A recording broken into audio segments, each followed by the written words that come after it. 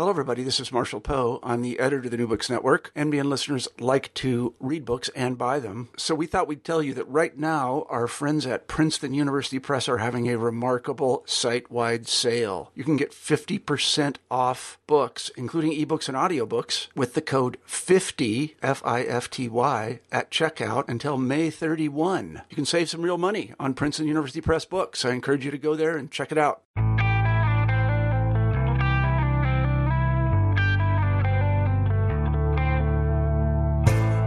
Welcome to New Books and World Affairs, and this is your host, Christian Peterson.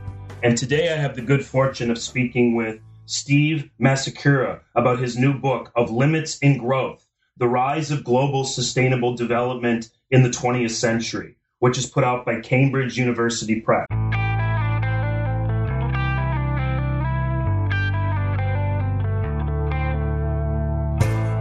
Welcome to New Books and World Affairs, and this is your host, Christian Peterson. And today I have the good fortune of speaking with Steve Masakura about his new book, Of Limits in Growth, The Rise of Global Sustainable Development in the 20th Century, which is put out by Cambridge University Press. Stephen Masakura, welcome to the show. Thank you for having me. It's my pleasure to have you. And before we begin, I was wondering if you could tell the listeners a little bit about your background. Sure. I am currently an assistant professor of international studies in the School of Global and International Studies at Indiana University. I'm a historian by training, and I got my PhD at the University of Virginia in their history department in 2013. And what brought you to write this book? Is this a dissertation? Yeah, this began as my dissertation. And I started out with this project because I wanted to analyze one of the most pressing issues in recent history, which is how to reconcile aspirations for national economic growth with the imperatives of global environmental protection. And as I began this research, I was drawn to what had been a surprisingly little studied topic, the relationship between environmentalism and international development policy over the course of the 20th century. And when you went to Virginia to begin with, is that what you had in mind right away, or is it something that evolved as you went through your program? And eventually, I believe your doctoral advisor Melvin Leffler did steer you in that direction, or was that something you knew coming in? Mel did not steer me in that direction, and I did not know I was going to do this coming in. What I was most interested in when I arrived was the history of international development, and particularly the role of the United States in trying to transform or develop societies around the world during the Cold War period. There had been, when I began in graduate school in the mid-2000s, a lot of really exciting and interesting research on the ways in which the Cold War world inspired or encouraged or invited the United States to try and bring countries of what was then called the Third World or the post-colonial world into the broader liberal capitalist world order by providing economic and military aid for their so-called development or modernization. And I was very interested in that literature, and I was very interested in sort of understanding the United States' role in this process. But very quickly, I became much more interested in criticisms of the ways in which the United States had gone about trying to do this, and particularly the environmental criticisms of international development in the mid-20th century. I did a little bit of reading in environmental history. I began working with an environmental historian at UVA named Ed Russell alongside Mel Leffler. And from there, the project began to grow as I really got interested in this tension between the desire for national economic growth and these arguments on behalf of global environmental protection that many activists began to make in the mid-20th century. Yeah, that sounds interesting. It is a very interesting book. And just before we get into more specific questions, I was wondering if you could just outline your major arguments for the listeners, and then we can delve into more of the specifics and go through how you develop your argument. Sure. Let me just give a brief background about what the book covers. And the book begins by connecting three significant aspects of the 20th century world that are often not connected together, and that's decolonization, the rise of environmentalism, and the global push for economic development in the Cold War. And the way I link these trends is by showing how many American and European environmental activists formed into non-governmental organizations, or NGOs, to try to promote environmental protection policies in the third world among many post-colonial governments. I show how these NGOs tried to convince leaders in the post-colonial world, particularly in Africa in the 50s and 60s, to adopt environmental protection. And I also show why they really struggled to do so. And then I trace how these organizations instead go to focus on the lenders of development aid, those trying to promote development in the third world, chiefly the United States government, the World Bank, and the UN system. And what I argue there is that, on the one hand, the story of environmentalism is often told as a very local or national story. The environmentalism is explained as activists who see environmental decline in their backyard, or a concerned housewife turning on the faucet and seeing brown water. What I was struck by is how many American and European activists had their sort of awakening to environmental issues abroad, and how many of them were concerned about environments in the third world and were motivated to act based on events half a world away that were very unfamiliar to them. And so one of the major arguments I make is that the history of environmentalism really needs to adapt to this global component.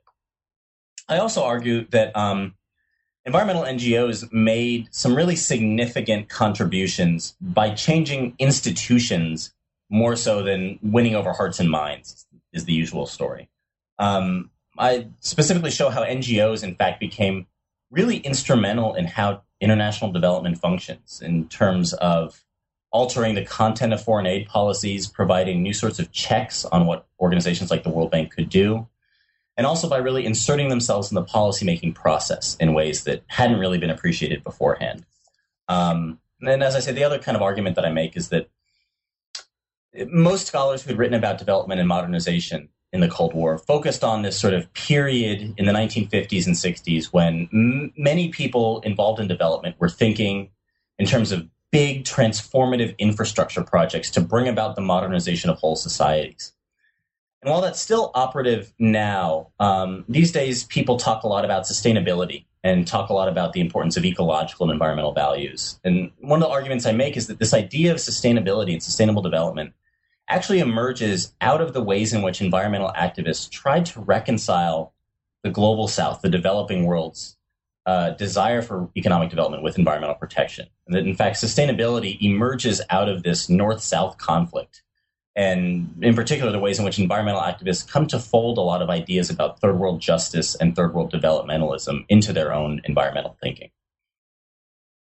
Yeah, it's very well done how you weave all these issues together. And one of the ways I think it might make sense to get at it or give our listeners a better sense of how you developed the book is to start with the figure of Julian Huxley. What would you like to tell us about him as a figure that just really begins your study? So Julian Huxley is, most people would know the last name because he's the brother of Aldous Huxley, the famous writer. Julian Huxley was a very famous scientist in Britain in the early part of the 20th century. He did a lot of work to help popularize Darwin's writings to a broad audience and to help include Darwinian instruction in schools. He was also among many things, a committed eugenicist and was active in the Eugenics Society in much of the mid-20th century. Wow. And in general, he was one of the biggest advocates for bringing science and scientific knowledge to bear on the problems of the social world. And so his faith in eugenics came out of that. But at the same time, he was very concerned about the future of the world's wildlife, particularly after World War II. He was very concerned at how destructive the war had been. And he was really awakened to how modern technologies, be it air warfare, be it atomic weaponry, could really remake the natural world in terrible ways. And so Huxley sought to apply sort of scientific principles, in this case, principles of wise use conservation and natural landscape protection all around the world. After the war, Huxley was chosen as the first director of the UN's Educational, Social, and Cultural Organization, UNESCO. And from there, Huxley created one of the first major international environmental protection organizations, a group called the International Union for the Conservation of Nature. And he was an active participant in forming the much more well-known World Wildlife Fund, the WWF, which he designed to raise money for his first organization, the IUCN. And you use him as a figure to kind of bring in all the tensions involved. If you look at the first two chapters, you talk about events like the Arusha Conference and things like the College of African Wildlife Management and the president of Tanzania, Tanzania. I'm not going to pronounce his name right. Julius Nyerere. Yeah, in his view of development and environmentalism. I was wondering if you could say a little more about those tensions that really evolved in the 60s as Westerners try to raise the issue of environmental protection and decolonizing countries. Yeah, it's a really interesting story because even though we think of the environmental movement as something that sort of takes off in the late 1960s with Earth Day in 1970 and Rachel Carson and so forth and so on, in many ways, people like Huxley and a number of his colleagues sort of in their environmental thinking bore a lot more resemblance to people like John Muir and early 20th century romantic thinkers. And for Huxley, in many ways, the developed world had sort of fallen. It was corrupted by industrialization. And he and many people that I write about in the book look to the colonial and then emerging post-colonial world as places where you could still find, in their view, ideal, pristine nature. They were particularly fascinated with East Africa and places like the Serengeti, these landscapes that had long held a special place in the romantic imagination of European and Americans, sort of seeking these kind of Edenic landscapes. And this vision of the nature that they sought to protect was one without human beings, and it was one without much economic activity. And so when Huxley formed groups like the IUCN, what he really hoped to do was to convince nationalist leaders in places like Tanganyika, which over the course of the 1950s was fighting and trying to become independent from the British Empire and would eventually become independent Tanzania a few years later, to convince these places to close off large portions of their territory from any kind of human use. And to say that places like the Serengeti have such important value to humanity as a whole as these kind of ideal landscapes that you should not pursue any kind of development there. Well, this raised a lot of tensions right away with nationalist leaders. On the one hand, many nationalists did not share that same kind of environmental imagination. They very much wanted their countries to become wealthy and powerful. They wanted to throw off the yoke of colonialism.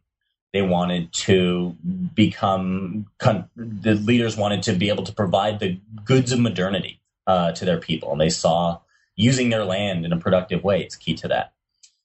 Second, many of these leaders also were aghast at the idea of Europeans trying to insert themselves and tell them how to run their new governments. A big part of the push in the decolonization moment was to Africanize the civil service, which is to say to replace all of the imperial civil servants with local Africans. And so in Huxley's mind, this was really worrying because in his view, the only people who were suitable to run and preserve these national parks and game reserves were white European experts. And he was very worried about people like Nyerere's efforts to kick them out. And then finally, there was the problem from the Europeans' perspective that nomadic peoples lived on this land. The Maasai people lived throughout the Serengeti, had traditionally herded and moved nomadically through this territory. There was really no room for those kind of indigenous peoples in this vision. And so they very much wanted to push those people off the land and say, as part of a broader development strategy, you just need to take everyone off and protect it, which created, as you might imagine, lots of tensions.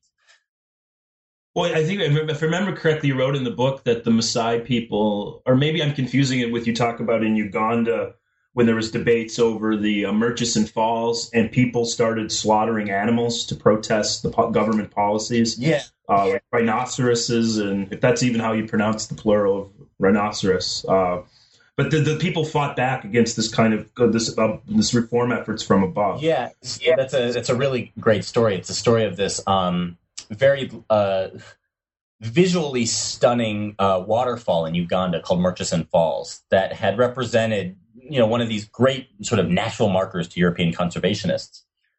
One of the common themes in mid-century development policy was the need for big dams to produce electricity. If you think about the United States, for instance, the role that the Tennessee Valley Authority had in electrifying the South, that in many ways became a model for how many third world countries sought to develop, was to build big dams over rushing water and use that to generate electricity to help promote economic development. And so the Ugandan government in the 1960s really wanted to dam the river leading up to Murchison Falls. And European conservationists balked at this notion, and they tried really hard over a period of years to convince the government. They wrote letters to the UK, to leaders in the United States. They tried to convince the Ugandan government through all sorts of political pressure and big political stunts, marches and the like, to try not to dam these falls. And it got to the point, as I quote in my book, that the electricity minister in Uganda, a man named Elisa Kironde, gives this great speech where he says, to hell with animals, to hell with dams, to hell with Murchison Falls. And in fact, shortly after this episode, Uganda, which is in the midst of some civil strife, falls under the rule of Idi Amin, the dictator. And in fact, Idi Amin has no desire to build this dam or to help out the Westerners. So he, in fact, uses the area around Murchison Falls as target practice for his soldiers. He invites them to go shoot as much wildlife as possible to develop their skills, which does not go over well with the conservationists. No, but that example also raises the reform effort of the Tanzanian president Nyerere with what's it called, the Ujamaa reform efforts, UJAMMA. I'm not pronouncing it correctly, but yes. You get a feel for the kind of backlash against these ideas that Africa is going to be kept a pristine place for Westerners to enjoy nature. Yeah, the Ujamaa Declaration is Nyerere's efforts in the late 1960s to make Tanzania truly self-sufficient and to sort of advance a very nationalist and in some ways localist vision of development for the country. It's deeply tied into his political project. What's interesting about Nyerere is that more so than some of the other leaders in the areas, he's something of a pragmatist. He doesn't care that much about protecting wildlife for wildlife's sake.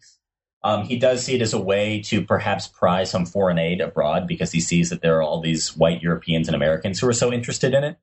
But at the same time, he becomes, over the course of the 1960s, really worried about the attempts of Europeans more broadly to impose any kind of their views in any area onto his government. He gets very frustrated with the ways in which Europeans support white rule governments in neighboring countries, South Africa and what becomes Rhodesia. And he, by the late 1960s, becomes much more fervent in his nationalism. And as part of that, he sees the need to really assert a vision for development that may include a few national parks, but is certainly not going to be anything along the lines of what Julian Huxley envisions for the country. Absolutely. And a lot of these tensions that are emerging from the conservation and environmental efforts of the 60s, for lack of a better word, really come to the surface during the Stockholm Conference in 1972. And I was wondering if you could say more about that conference as something that illustrates the tensions between developed countries and the less developed countries of the G77. Yeah, Stockholm is a really important event. The Stockholm Conference is the first UN conference dedicated to environmental issues. It takes place in 1972. And this is right after the environmental movement in the developed world, and particularly in Europe and the United States, has broken through. And there's a lot of interest in Europe and the United States to coordinate and cooperate over transnational environmental issues. Things like air pollution and water pollution really know no borders. They cross across political boundaries and need to be dealt with in an international way. And so they get behind the idea of hosting this conference to try to come up with ways in which the world can cooperate over environmental issues. In the United States, Richard Nixon is in charge, and Nixon is on board with this. Nixon had created a number of important institutions in the U.S. dedicated to the environment, like the Environmental Protection Agency. And in fact, he says in internal discussions with his cabinet that the environment is a kind of non-political issue that the U.S. can get behind internationally to curry good favor in the wake of the difficult war in Vietnam, which has caused so much consternation for the administration and quite justly caused so much anti-sort of American sentiment around the world. What Nixon quickly realizes, though, is that the environment is not a non-political issue. And at Stockholm Conference, in a way that really surprises much of the West, the countries of the global South have, at this point, banded together in the UN in something called the Group of 77, the 77 main developing nations. And they really protest any efforts to promote international environmental protection. What they say is essentially that environmental protection is a rich man's game. That's a phrase some Brazilian delegates use. It's something to worry about only after you've achieved a certain level of development. Indira Gandhi, the Prime Minister of India, speaks at the Stockholm Conference, and she says, for India and for much of the G77, poverty is their greatest polluter, and that what they need to do is focus on rapid development. And what they say at Stockholm that becomes really important for future international negotiations, and really are still with us in climate talks, is they make a claim for two particular concepts. The first is additionality, and the second is compensation. And very briefly, what these mean is that, on the one hand, if the Global South is going to get behind any kind of international environmental protection, there must be additional foreign aid to flow from north to south, well above and beyond what already exists, in order to help the developing world pay for the cost of protecting their environment.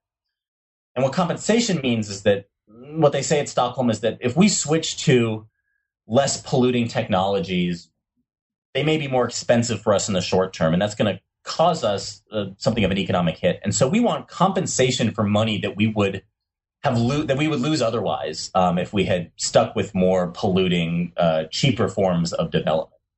And for the Nixon administration and much of the developed world, this becomes a really sticking point, and they say no to both of those. And thus begins this sort of long tension between North and South over international environmental politics about who's going to pay the costs of protecting the environment in the Global South. Yeah, and it's a very hard-fought debate. There's a lot of tensions, like you said. But for our listeners, what is the outcome of this meeting? If you could crystallize the importance of it, what actual developments come about because of the meeting, despite all the tensions and recriminations back and forth? Yeah, so there's a couple institutional outcomes that are really important, and then there's some broader intellectual outcomes that I want to stress. Institutionally, the Stockholm Conference creates the UN Environment Program, the UNEP, which is the UN agency that's dedicated to the environment. That's important because it's a UN agency that's going to do a lot of important research. But the developing countries actually succeed in getting the UNEP to be hosted in Nairobi, Kenya. And the UNEP is actually the first UN specialized agency that's hosted in the Global South. So symbolically, it becomes a really important institutional marker of the Global South's rising prominence in international politics. Intellectually, there's a really important outcome for many environmental activists, and that's that Stockholm crystallizes for them the sort of third world's plight, the Global South's plight in international politics.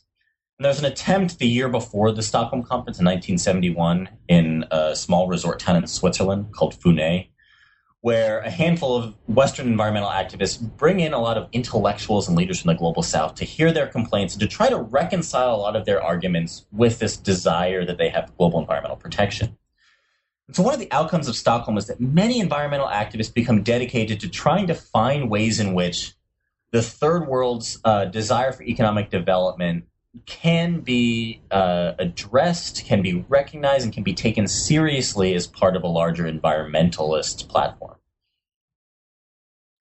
Yeah, it's very important developments you raise attention to. And what also I found interesting about this section of the book, and throughout the book actually, is the personalities that get involved in this. Like people like Maurice Strong. When I think about the book, how a Canadian oilman gets all caught up in the environmental movement is an interesting story that very well complements your institutional history. I was wondering if you could say a little bit more about the personalities of people like Maurice Strong.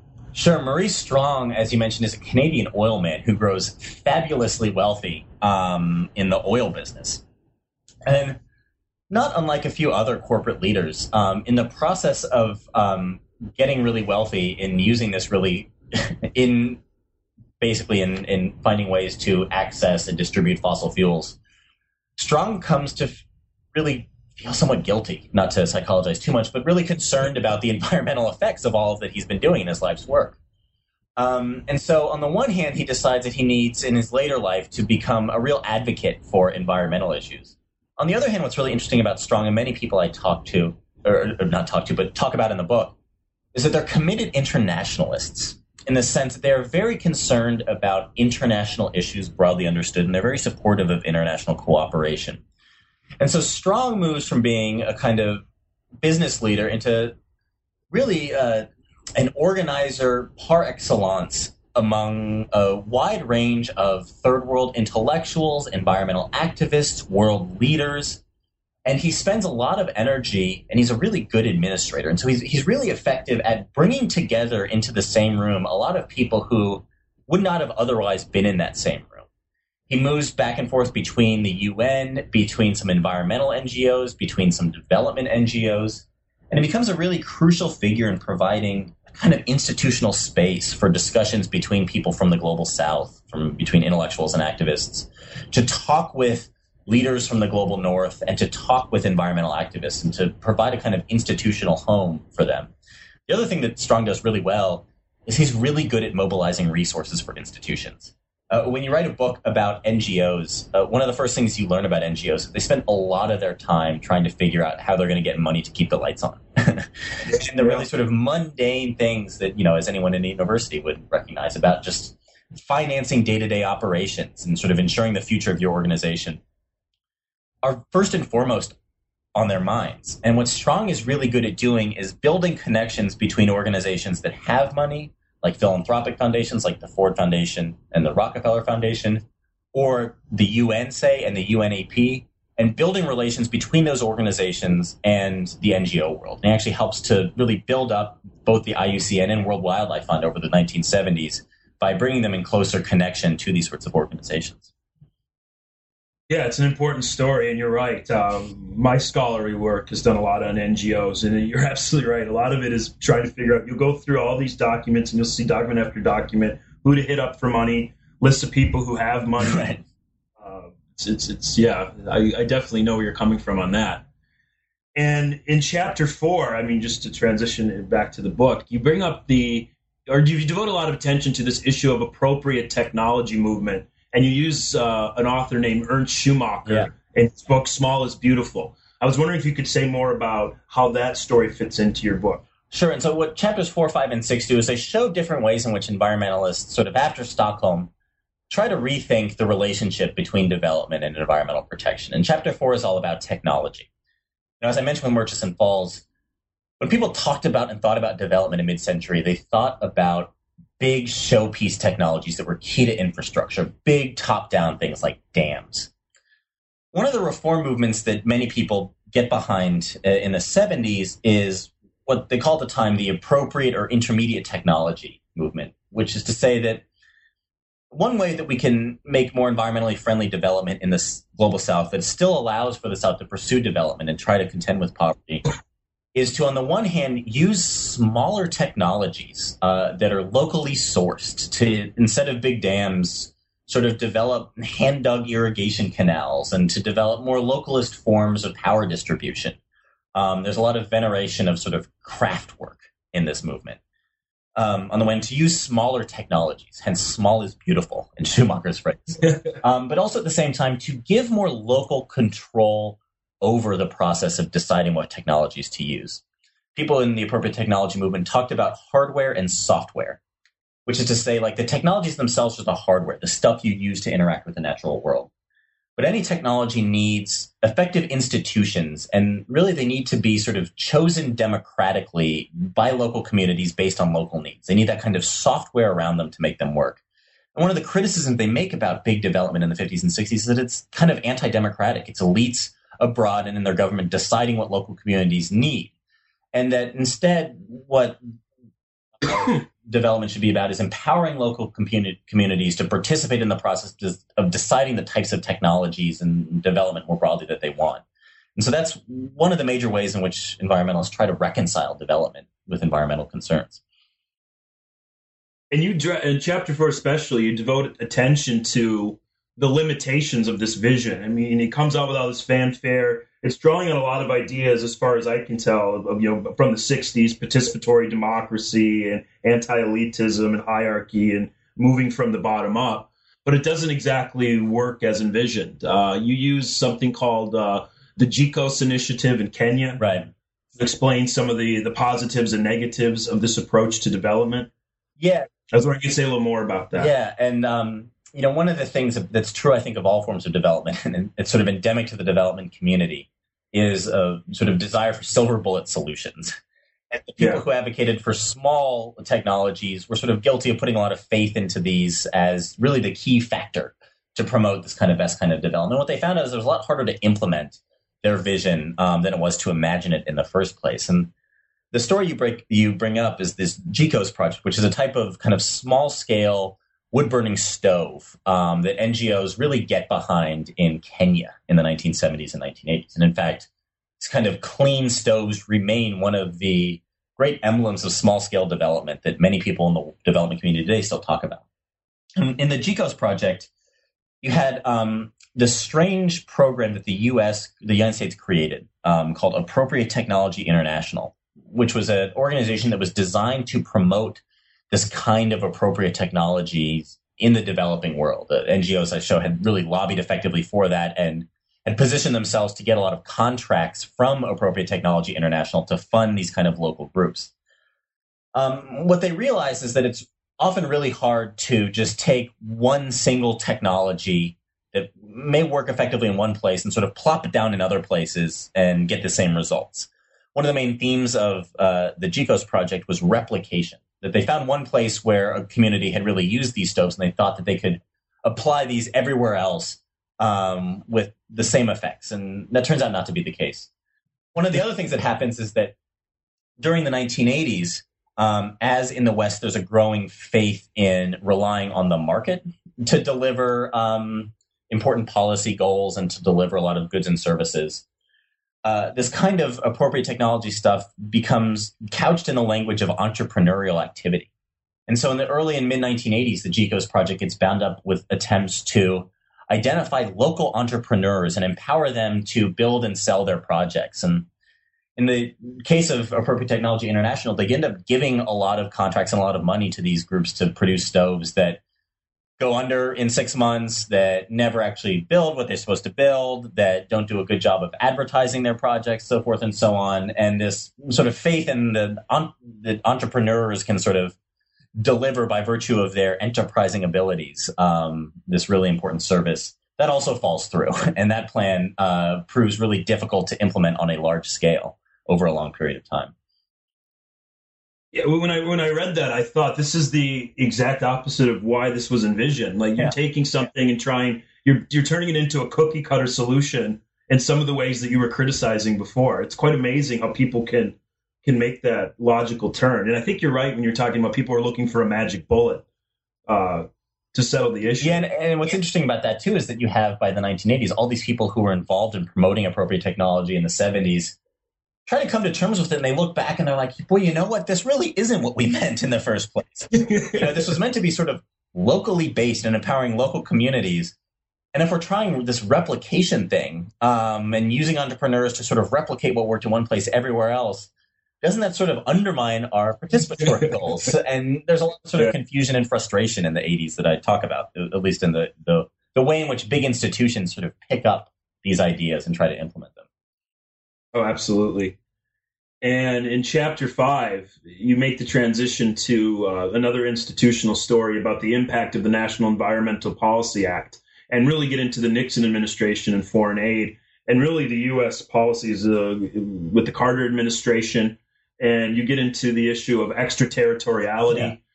And I was wondering if you could, you don't have to go into every detail of the chapter, but give us a feeling for all the disputes about extraterritoriality and the impact of the National Environmental Policy Act during the 1970s into the 1980s and even on to today. Sure. So one of the things that environmentalists come to think about in the early 1970s especially is that, they look back on their experiences in the 50s and 60s in places like Uganda and Tanzania, and they think, well, we didn't really have great success in convincing leaders in the global South to pursue the kind of conservation and developmental programs we want. What if we cut off funding at the source for big development programs? What if there's a way to keep organizations like the U.S. government or the World Bank from funding really destructive projects in the first place? And in the United States, the National Environmental Policy Act, which is passed in 1969 and comes into force in 1970, has a really interesting provision about what the federal government has to do to create any kind of development or infrastructure project. And what it says in brief is that the government needs to produce something called an environmental impact assessment, an EIA, which is basically a list of the long-term ecological effects that, say, building a highway or a dam is going to have on the local ecosystem in the area. And on the surface, that doesn't seem all that interesting. It seems, in fact, quite arcane, but it's really radical because on the one hand, it introduces the place for ecological knowledge in the policymaking process in a way that it hadn't been before. On the other hand, it opens up the door for all sorts of legalistic activities. And so what the environmental impacts assessment says is that, if you get one that says there's going to be a lot of negative consequences to this highway, ostensibly the government has to find a less destructive path. But if they don't sufficiently address the environmental concerns in the impact assessment, public interest law firms can sue the government on the basis of that environmental impact assessment for not living up to the terms of the 1969 Environmental Policy Act. So very quickly, environmentalists who are concerned with international development think, why don't we apply this around the world?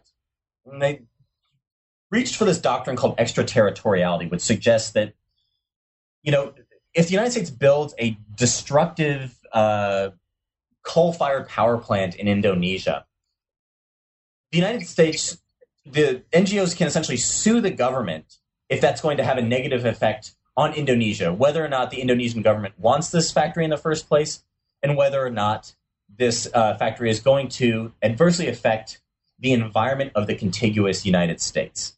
And the sort of question of what counts as the environment of the United States becomes a really contentious legal question over the 70s and 1980s. And in fact, many government agencies say, well, if we want to fund a project in Indonesia, that is, according to the National Environmental Policy Act, which is about the environment of the United States, that doesn't count because it's not the natural environment of the United States political boundaries. What environmentalists say is, well, how can you draw national boundaries over something like air pollution, right? I mean, that will go up into the atmosphere and have all sorts of effects for the globe as a whole. And so really, any time the United States funds any project abroad, it should fall into the jurisdiction of the National Environmental Policy Act. And there's really intense debates among the foreign aid agencies. There's really big debates, arguments that come out of the military. Officials from the Pentagon say over the course of the 1970s, if this comes to pass, if environmentalists sort of win the day with their argument, are we going to need to prepare an environmental impact statement before we declare war on a country? Are we going to have to identify the ecological effects of the war in advance? Is that going to curtail our ability to protect the national interest of the United States?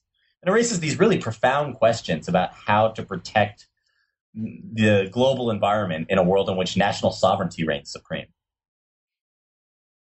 Yeah, it is interesting, and the Carter administration has to pick up the pieces, so to speak. And Carter issues an executive order that, if I remember the particulars, it agreed that for a lot of different projects, like if you're going to build a coal plant in Indonesia, you have to file an environmental assessment. But there was a lot of loopholes that got people out of having to do environmental impact statements. I was wondering if you could talk about the Carter administration's policies on this issue. Yeah, and so I think, and you can probably speak to this a little bit too, but any historian who studies Jimmy Carter in particular, there's a lot of interesting material to work with there. And you end up sort of seeing Carter as a really deeply conflicted person who's trying really hard to, speak from the heart and the issues that he really cares about, while also, being realistic and pragmatic about the world the way it is. And Carter was someone who cared a lot about the environment.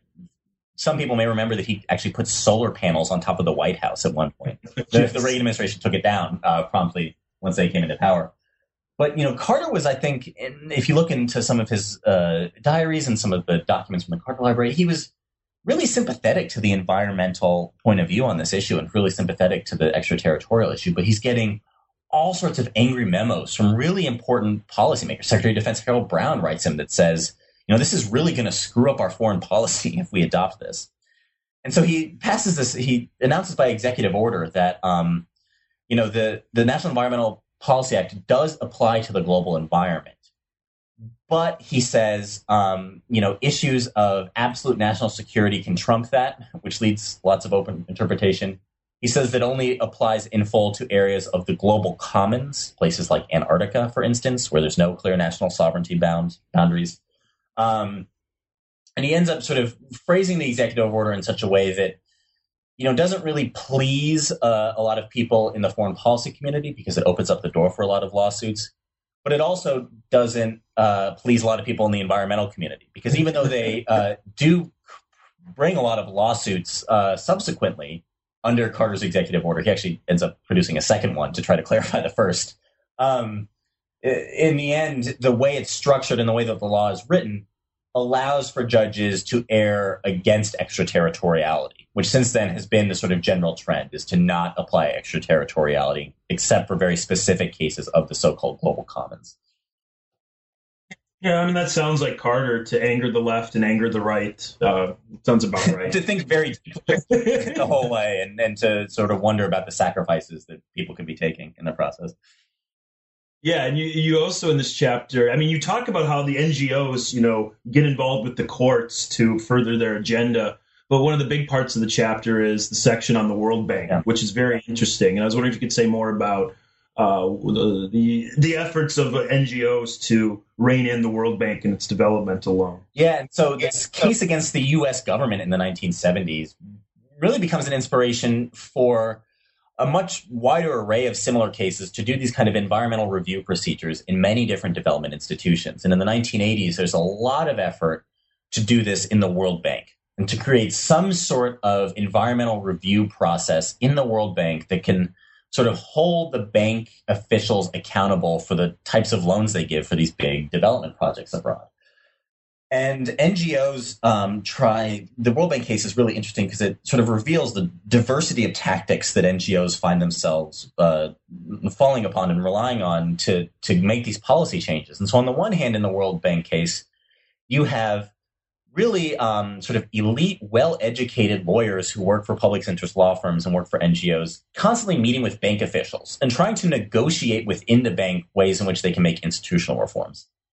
At the same time, you have a lot of grassroots mobilization and marching on the streets. A couple of well-seasoned rock climbers at one point during bank negotiations climb on top of the World Bank and unfurl a giant banner that says World Bank destroys rainforest. They also try really hard to sync up with emerging civil society groups in the global South that are beginning to fight back against development projects for other regions. And in the 1980s, in the World Bank case, environmental NGOs in Washington develop a sort of loose coalition with a number of activists in Brazil who are fighting against big development projects, either on grounds of indigenous rights, saying that these projects are going to force indigenous peoples off their lands. And so you have, in an interesting sort of twist of fate, environmentalists aligning with indigenous peoples after 20 years earlier trying to force them off the lands.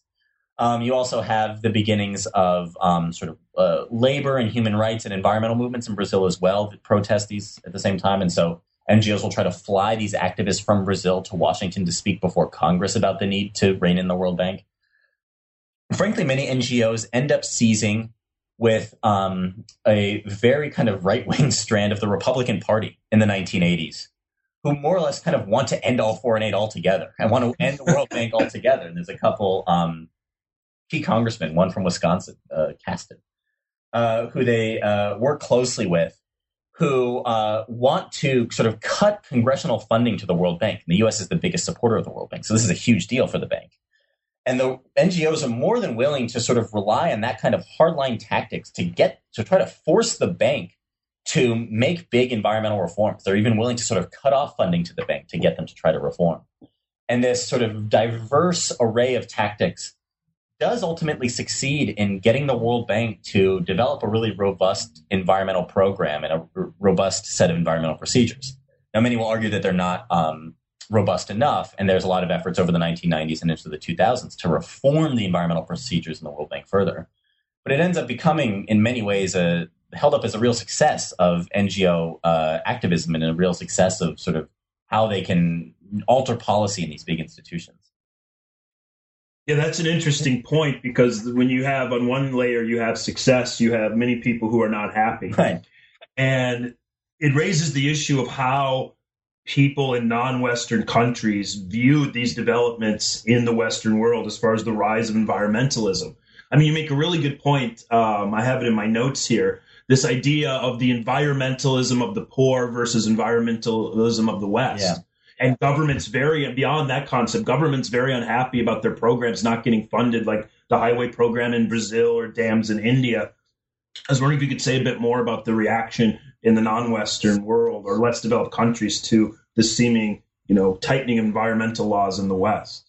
Yeah, there's a lot of fault lines that emerge in this process. So I painted it just now as a kind of rosy, triumphal story, but it's not really that at all. And the book goes into depth to show sort of the fissures. And one of them is this division between kind of the environmentalism of the West and the environmentalism of the poor. And the environmentalism of the poor, which is a term that begins to get used a lot in the 1990s, sort of talks about local, what we would sort of loosely recognize as environmental activism in places like Brazil and India that is really fundamentally intersectional, that is focused a lot on issues about access to clean water, access to resources necessary to help people get out of poverty, to empower local communities. That's often still at odds with many Western environmentalists who are focused either on, the big parks and nature reserves that Julian Huxley was so concerned about, or who are more focused on these kind of top-down big initiatives. And the other big fault line that emerges is that, as these environmental NGOs in D.C., these sort of handful of educated lawyers are effectively rewriting the ways in which the World Bank operates. These are obviously unelected people. These are activists in Washington. The governments of places like India and Brazil get quite angry. Say, we want these dams for our national development. We, in fact, have already agreed with the World Bank to get loans for these projects on certain terms. Who are you, activists in Washington, to say that these global environmental imperatives trump our national sovereignty? And in fact, the way in which the World Bank operates and much of the way the world operates prizes national sovereignty above all else. And so there's tremendous pushback among third world governments at this kind of rewriting of the rules of the bank, for instance, in ways that greatly empower unelected activists at the expense of the governments who have entered into these relationships with bank officials. Yeah, it's a very interesting story, and it raises a lot of fundamental questions about what environmentalism means to different people. Yeah. And where environmentalism and development fit together. And you also, I forgot to mention it earlier, you have a good section that deals with how leaders in less developed countries didn't just flock to get on the appropriate technology train. They didn't think it was the same as having the big dams, having the big industrial development to, address all the problems.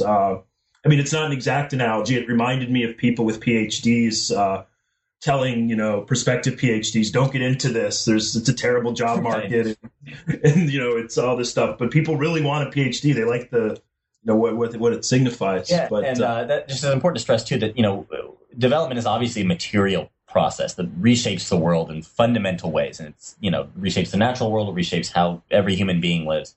But it's also a symbolic project.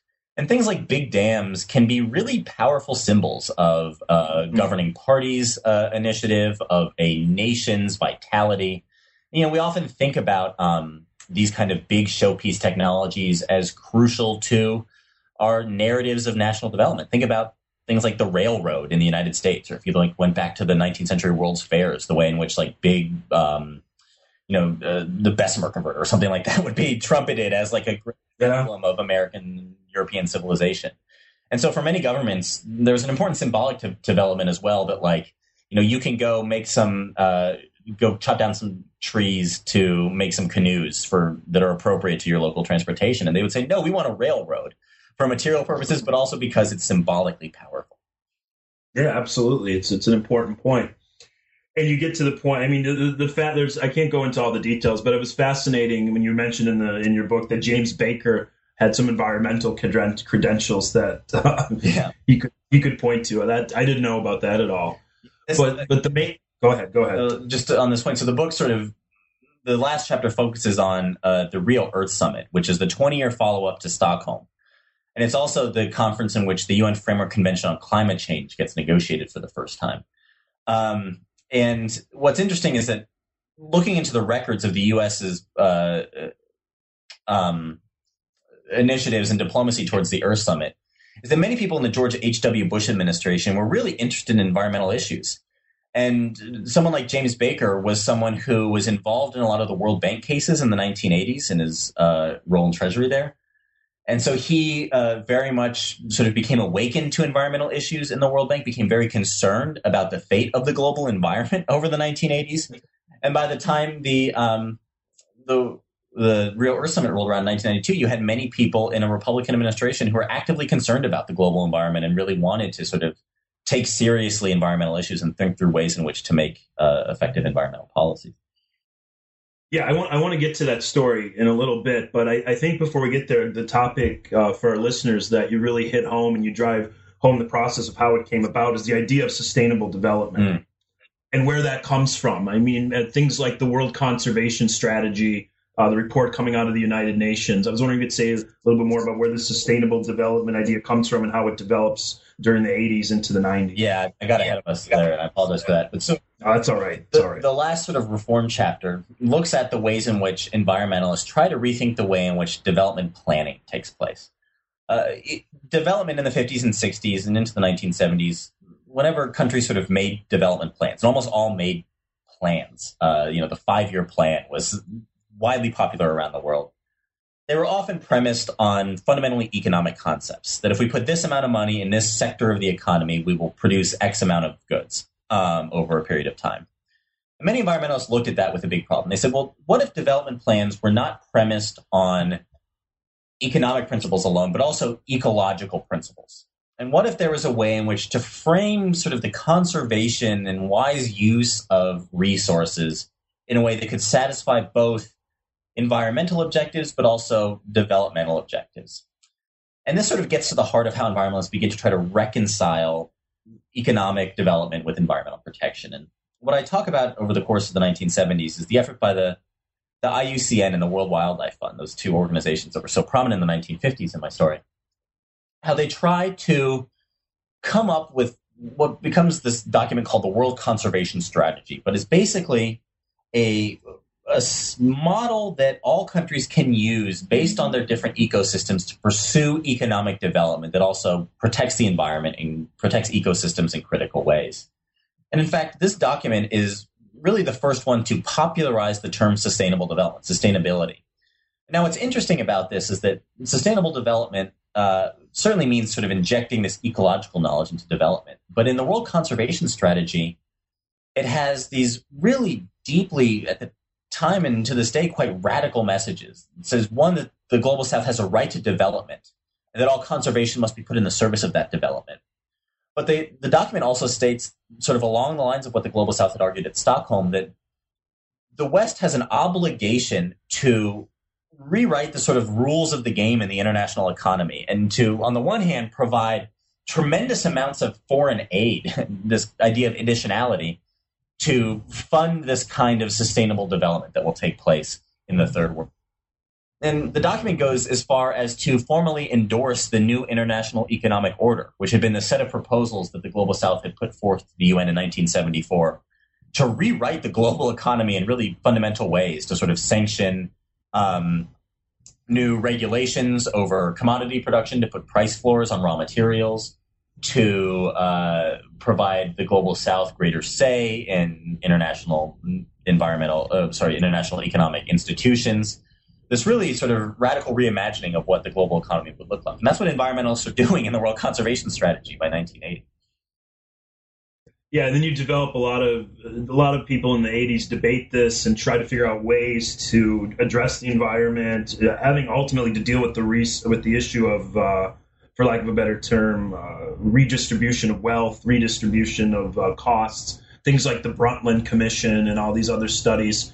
But what else do you weave into, before we go on to Chapter 7 and the end of the book, is this idea, especially in the 80s and 90s advance, people having to deal with the argument that environmentalism is best protected by the free market and technological innovation as the salvations to all the potential problems. So maybe you can say a bit more about that to set us up for conference in Rio. Yeah, and so this idea of sustainable development is deeply tied into these questions of third world justice when it's conceived. But very quickly, the phrase sustainable development takes on a lot of different meanings. And, if you asked random people on the street today what sustainability means, they would sort of touch on sort of thematically similar ideas about the need to protect the world for future generations.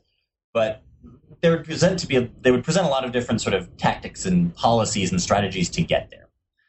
And over the 1980s, sustainability becomes sort of deeply embedded with this idea that strong government intervention, which is really crucial to the world conservation strategy, like careful planning and management of ecosystems and economies, is really not the best way to go about either promoting economic growth or protecting the environment. What many in the West come to suggest in the 1980s that it's in fact using the market.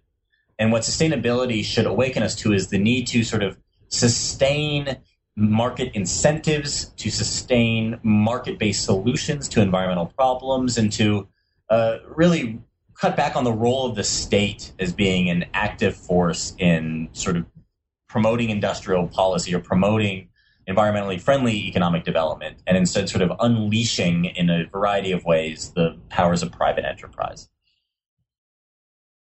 Yeah, it's an argument that goes a long way in the Bush administration, and we're talking about Bush number one here.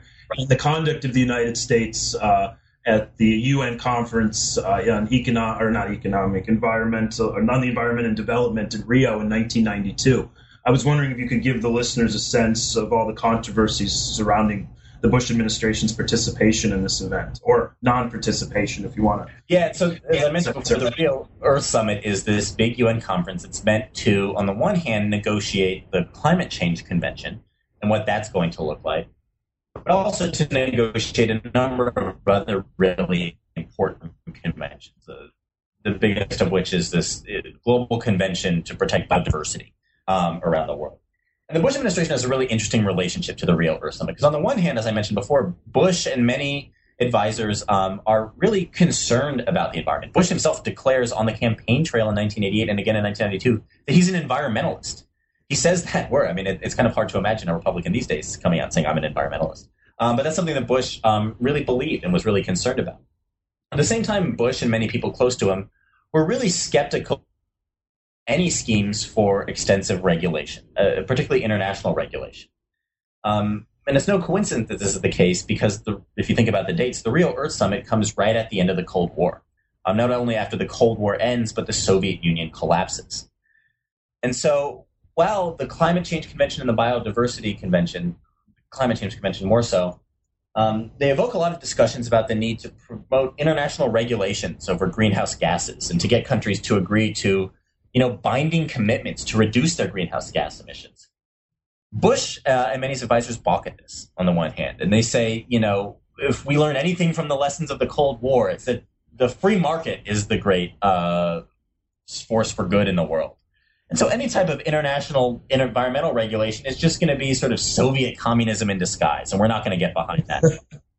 As all this is going on, the G77 emerges as a powerful force once again. And even though these efforts at things like the new international economic order sort of fall asunder over the course of the 1980s because of the third world debt crisis and a lot of other reasons, the G77 remains a really powerful negotiating force in environmental issues. And the same topics that are on the table at Stockholm become on the table in 1992.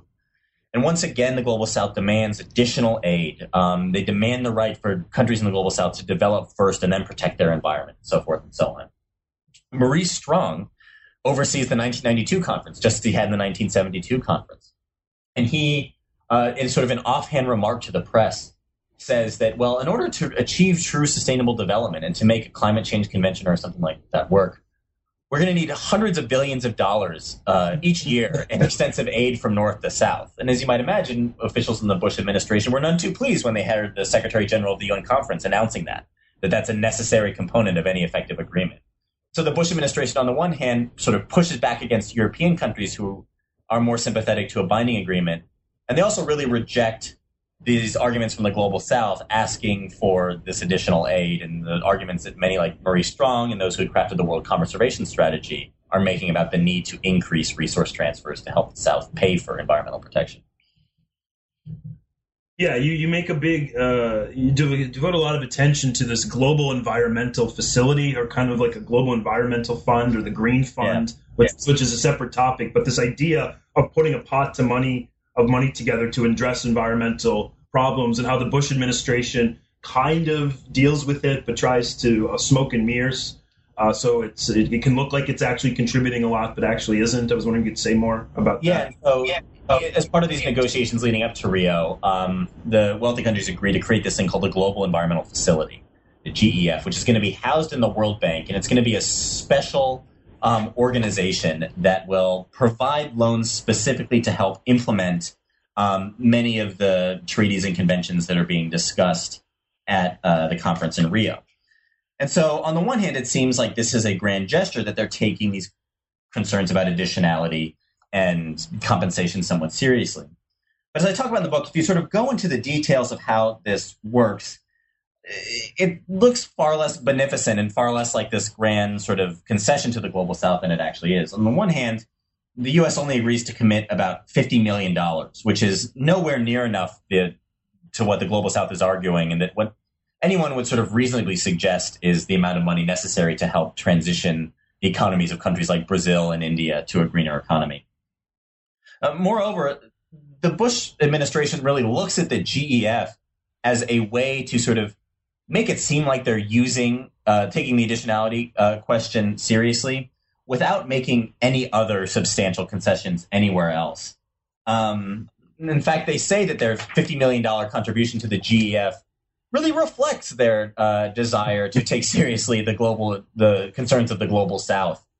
And it's a way to ensure that they can sort of make this symbolic gesture. All the while, they know that by housing it in the World Bank, in which the United States has preponderant voting control over, for one, and also financial control, they're going to be able to greatly steer that aid in the first place. And in fact, many countries of the global south very quickly realize this and say, well, the GEF needs to be independent of the World Bank if it's going to be meaningful. And very quickly after the GEF is formed, it becomes the source of a lot of different arguments about, how independent it really is and how big it's actually going to be. And so this gesture that's meant to sort of curry goodwill ends up doing the exact opposite. Yeah, and there's a lot of other stuff. I know I've kept you a very long time. We don't have time to get into, but how the Bush administration rejects a biodiversity, or doesn't go with the biodiversity treaty, and the Agenda 21 agreement really doesn't require anything of the Bush administration or the United States. It's really an interesting way of getting at the big picture issues. Yeah. And at the end of the day, what lessons do we draw from your section in the book on the chapter on the Rio conference, or you devote a few pages to development since 1992. What lessons do we draw about the environmental movement where it is today? Well, there's I'll focus on one in particular because it's particularly timely at this moment as countries from around the world are meeting in Paris to discuss the future of international climate change policy and what that's going to look like through the UN. And this is something that's going to be discussed in Paris, but it's going to come back to many times subsequently over the coming years. And the biggest obstacle to an effective agreement at Paris is once again the issue of climate financing, and this issue of how the global south is going to pay the costs of protecting the environment while also transitioning to more greener forms of development. And if you read a lot of the comments that have been made by U.S. officials, Secretary of State Kerry has said this a number of times, even many European officials and many UN bureaucrats, they say that the kind of the G77 activism belongs to an earlier era. And because countries like China and India are contributing so much carbon to the atmosphere now, those kind of old arguments about additionality, especially as those big countries continue to grow, those old arguments about additionality are no longer as valid as they once were. And that countries sort of need to get over that. And the countries of the global north have made these big pledges. In 2009, the countries pledged to give $100 billion a year by 2020. They didn't specify where that money was going to come, how it was going to come, whether it was going to be public or private money. But they said, that's sufficient. And one thing to take away from this book, and one thing that I've come to firmly believe, is that those arguments are not going away. Many countries in the global south have long voiced this notion of historical responsibility and historical grievance for climate change. And that these issues of climate finance are not just about countries now trying to get more money to pay for solar panels, but they're deeply tied into the historical experience of colonialism, of decolonization, of what it means to be an independent sovereign nation in a world economy in which the rules of the game have been structured to favor many countries of the global north. And that really any meaningful agreement on climate change and mitigating emissions in the future must also be based on an agreement about coming to terms with these financial obligations that developing countries really fiercely hold on to because they have such a rich and deep history. Yeah, and it doesn't seem like it's going to be solved any easier than it was before. Even with the recent meeting in Paris, I'm actually going to Paris on December 9th, so I'm kind of great. Being this whirlwind of activity on almost every angle. Well, you can help spread the message to negotiators there too. Yes, I will. Maybe I will. Maybe I'll deliver my history conference paper, just get up and try to bust right into the conference and make a scene. That'd be great. Before I let you go, I have to address this topic, which I think is interesting, and one of the at the heart of your book really is this issue of the legitimacy of Western NGOs and what they're doing. You developed this in your conclusion. You talk about where NGOs and government fits together in this process of understanding how the world operates. I like this concept that you use called NGOs are co-evolving with government rather than minimizing state power, at least in terms of your study. I'm not saying this applies in every situation, but I was wondering, I mean, with the argument that if someone said, because you use an argument by a guy named Sebastian Mallaby in Foreign Policy who really attacks the environmental movement. I mean, what do you say about the argument that who are these wealthy Westerners and NGOs to set environmental policy? They're not elected by anybody.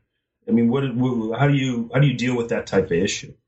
Yeah, this is an argument that, as I mentioned, many countries in the global south have made, and that many observers point out all the time who are critical of the power of environmental activists in places like the World Bank.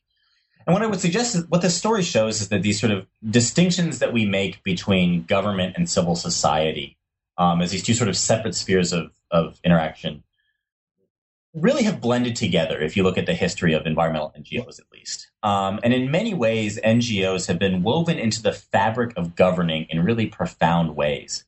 And for better or for worse, environmental activists and activists of many sorts are deeply involved in governing practices. There's a lot of institutional connections. You know, as I mentioned, the review procedures in the World Bank, for instance, have a review board that's composed of many different types of civil servants and activists and bank officials, so forth and so on.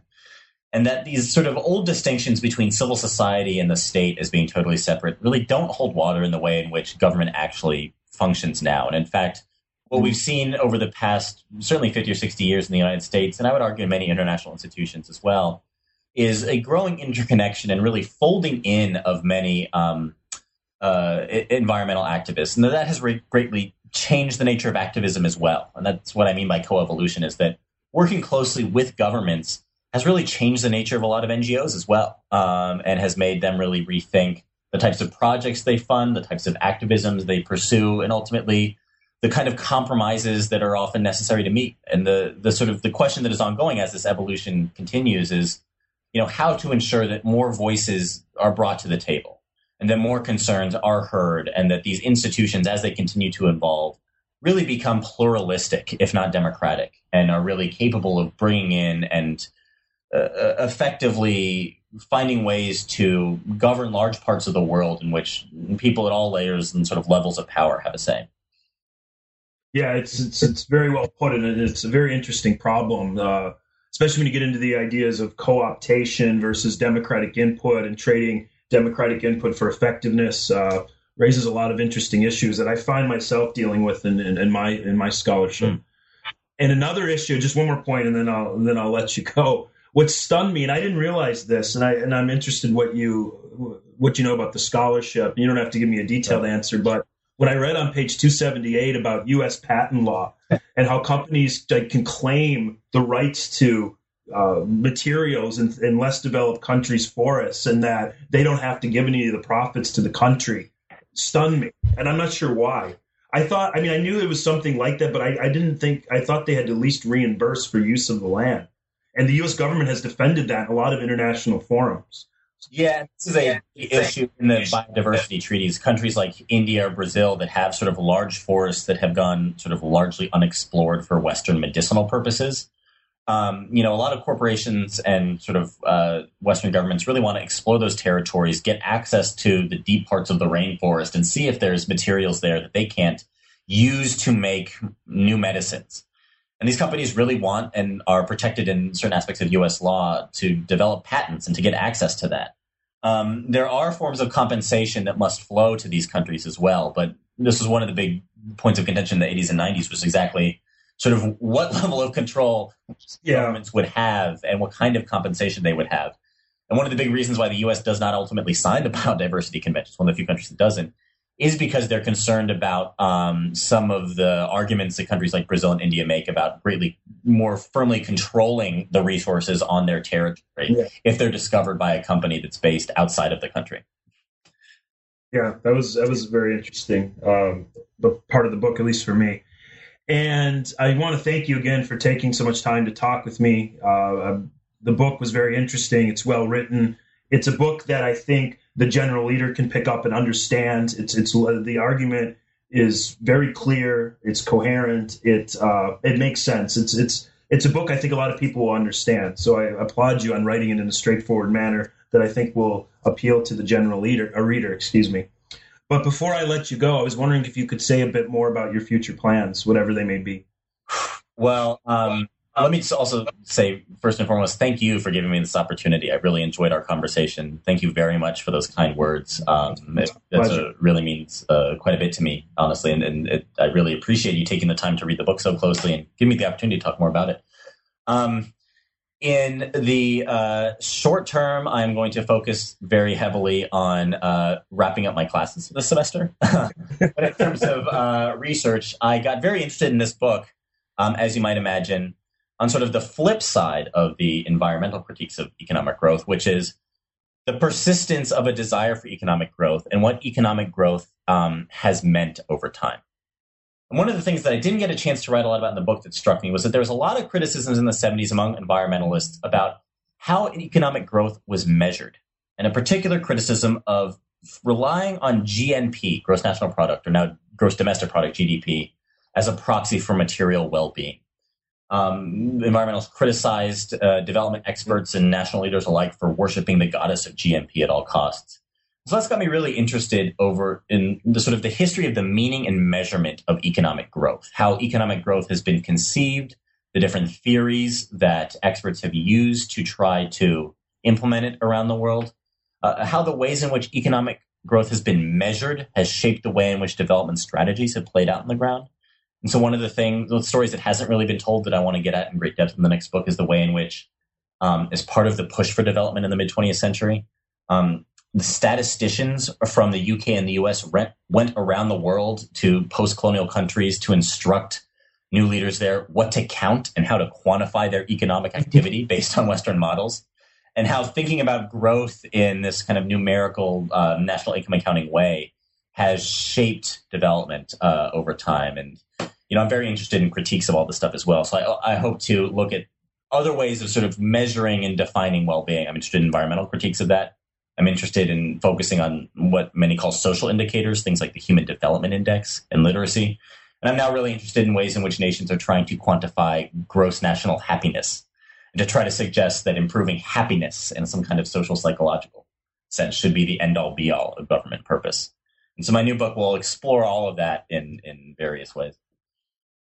I'd be very interested in that. I mean, just to break it down, I'm very interested in the parts of history that can't be quantified. I have a big beef with poli-scientists on trying to measure everything with rationality and models and hard numbers. I think that's not always the best way to look at the world. So it sounds like a wonderful project. Yeah, and what I'm really getting at is sort of where that urge to quantify comes from and why it's become so pervasive.